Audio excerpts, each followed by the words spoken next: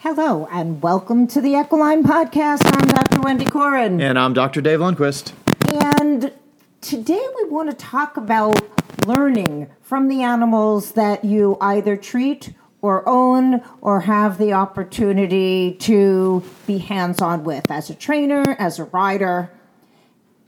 Because oftentimes their reaction to us can be the key to knowing if there's something wrong, if you need to call in a professional, or if it's something that you can handle because you've now become aware of it. Yeah, because you get a lot just from observation, not just from the riders or the trainers, but also a lot comes from the grooms too, because a lot of times when I'm working with a horse, the groom spends more time with that horse than anyone else.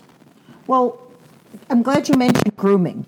Because for those people who are actually good at grooming their own dog, their own horse, how they react tells you where are they uncomfortable, where do they crave the grooming versus where do they have an adverse reaction to that grooming. Both of those reactions are very important in assessing the comfort and the performance level of that animal that day. Yeah. And also behavioral changes too will show up, and a lot of times the grooms will have a better idea of those behavioral changes because they're with that animal every day. They groom that horse every day, and a lot of times they'll find out, oh, I did this. I've been doing this for weeks, and I've never had a problem. Now all of a sudden, I can't touch the side of this horse. The horse is kicking out when I touch its side. So when someone is grooming, and we can start with horses although every animal responds to a tactile sensation.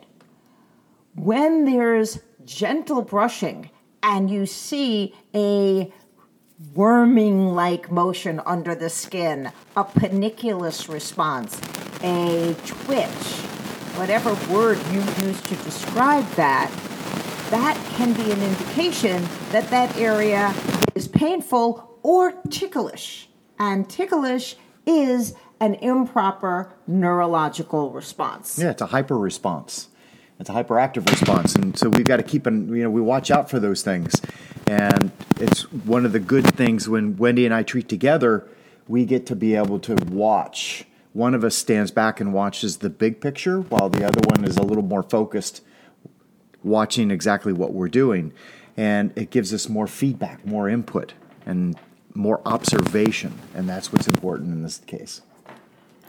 When you're actually grooming, and if you notice that when you're currying, you get one reaction, and when you're brushing, you get another reaction, that's because you're actually stimulating different receptors in the hair follicles based on the type of technique you're using.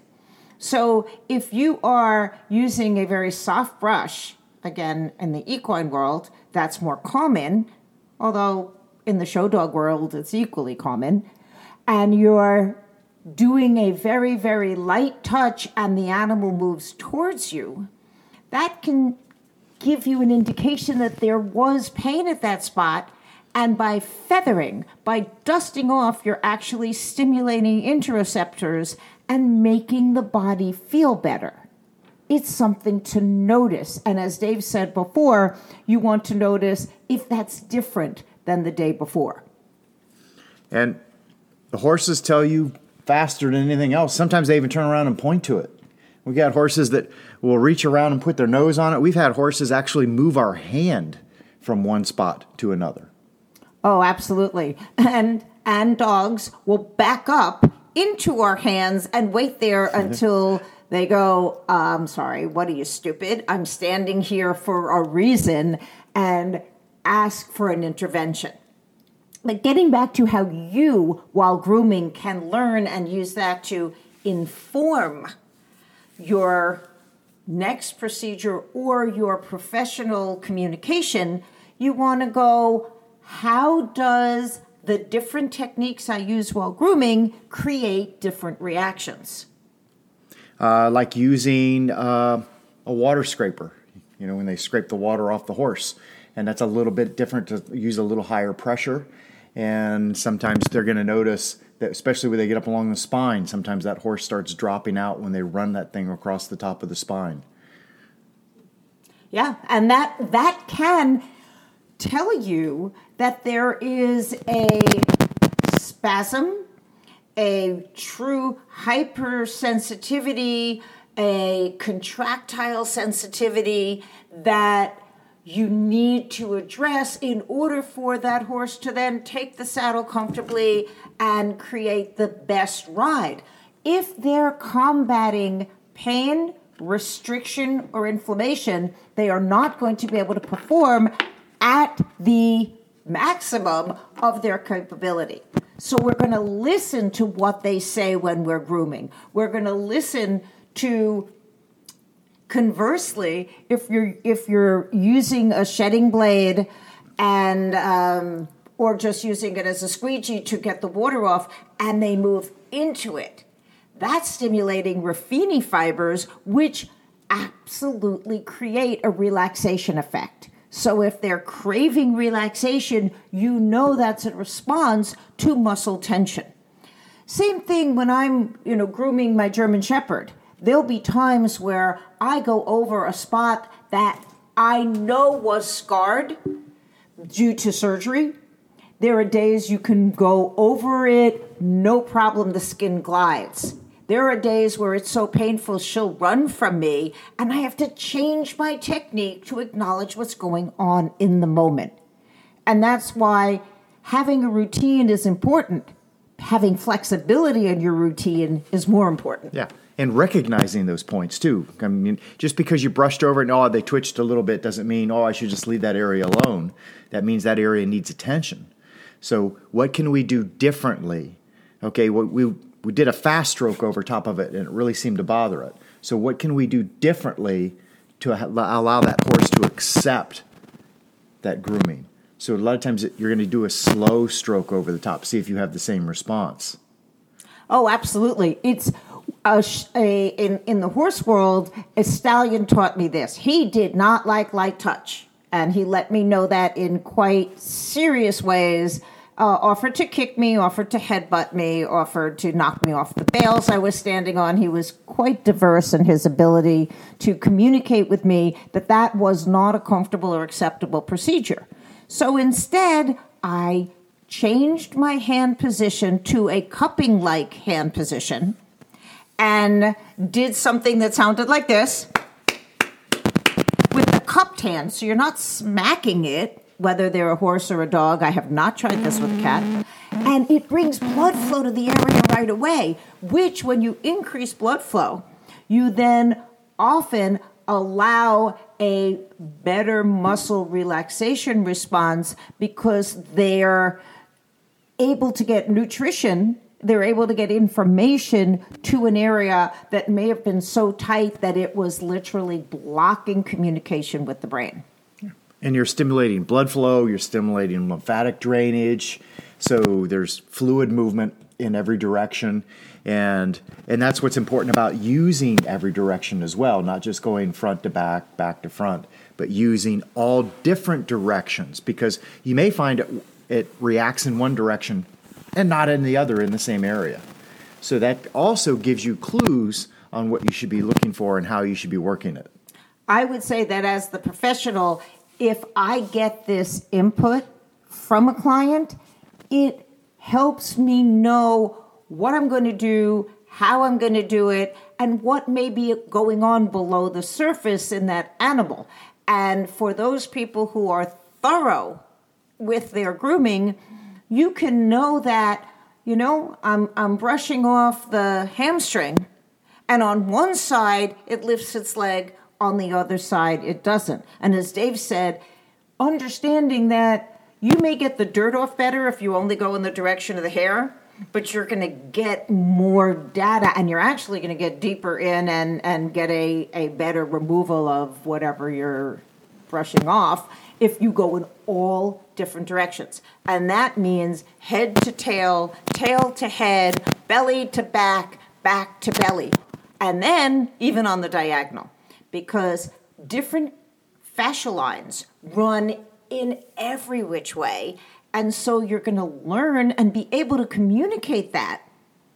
And for those of you who have other people who take your dog to the groomer or have professional grooms who do this every day, actually asking them for feedback can help you understand why you're getting a different behavior, a different level of performance that day than a different day.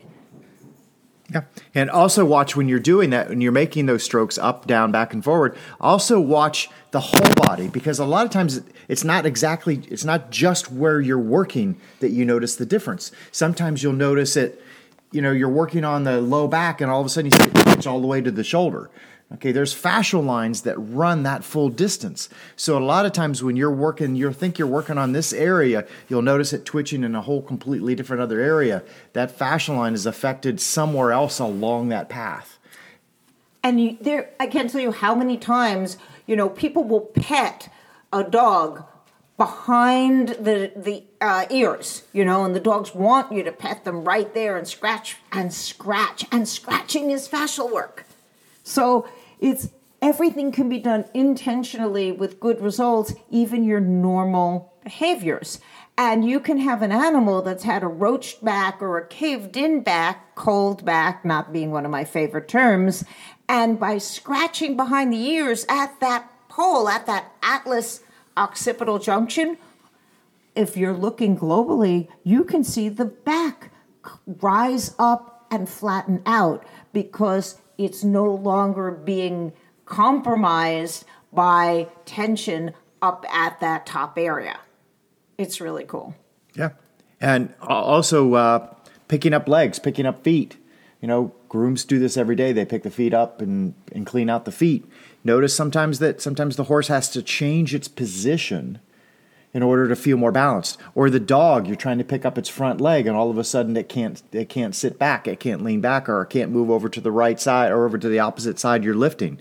So these are all powers of observation that can give you good clues on what's going on with that animal. Oh, absolutely. If any of them see the brush and then a dog run away or a horse put their ears back, you know that is communicating that they're aware of what's about to happen and they're giving you fair warning that something isn't right. And if we can use that as part of our analysis, you're going to have a much better outcome in the short run and in the long run. So observation is key. We want observation with actual intentional intervention. With that same brush that you're ordinarily using, you can change the angle of the brush. If you have a dog that cringes when you first go to brush it off, and you change the angle of your wrist and brush it off in a slightly different angle, you are actually stimulating different levels of receptacles and communicating differently in the brain, and that may be something they can tolerate. And then you do what we call graded exposure. You brush lightly if they like it better and gradually add your intensity to it. If they hate the light brush and it makes them more uncomfortable, jumpier, then you do a deeper first, actually communicating at a different level with the brain, and then you may be able to lighten up by increasing their ability to respond to your input. And the speed at which you do it, too. So you could be doing a real fast brush over the top or a very slow brush over the top, because those are different neurological receptors talking to different parts of the brain as well. Absolutely. And so we invite you to send us some videos of you brushing your creatures and notice what they show you and begin to understand the language of grooming, the language of observation, and how if you're home, if you're at the barn, if you're at a show, and you need to make a change right away and don't necessarily have time to call someone out there, you can help your animal move better with your curry comb and your brush and some common sense. Yeah, it's just simple acknowledgement, being able to read your horse, read your animal, whether it's a horse or a dog. You have to be able to read them and know what irritates them. You know what makes them feel better. And it's going to be a day-by-day thing, because what you get one day may not be what you get the next day, because especially dogs are out there and they're running into each other and they're chasing squirrels and running into fences head first because, oops, I didn't see it. Or crashing into a jump because they happen to. Or playing in the field. Or yesterday our horses thought it would be really cool to rear up and strike at each other because, they'd only been together for hours. Everything can happen. Everything can happen to us and everything can happen to them. And there's a reason why the first chapter in the equine book is called The Art of Touch. And the art of touch is truly that. It is something that can be learned. It's something that can be improved. It's something that can be communicated. And we invite you to play with this and notice how quickly you can change your technique for a better outcome. Yeah, and it builds a better relationship with the animal that you have, which is probably one of the biggest keys you can take away from this. If you want to build better relationships with those animals, observe, pay attention, and do whatever you can to help. And for that, I would say learning to groom respectfully will get you much better results. And I'm sure all of you out there have experienced your animal's reaction to aggressive, non-appropriate grooming. So understand that these tools are already in your hands. Use them wisely. And this is Dr. Dave Lundquist. This is Dr. Wendy Corin, and this has been an Equiline podcast.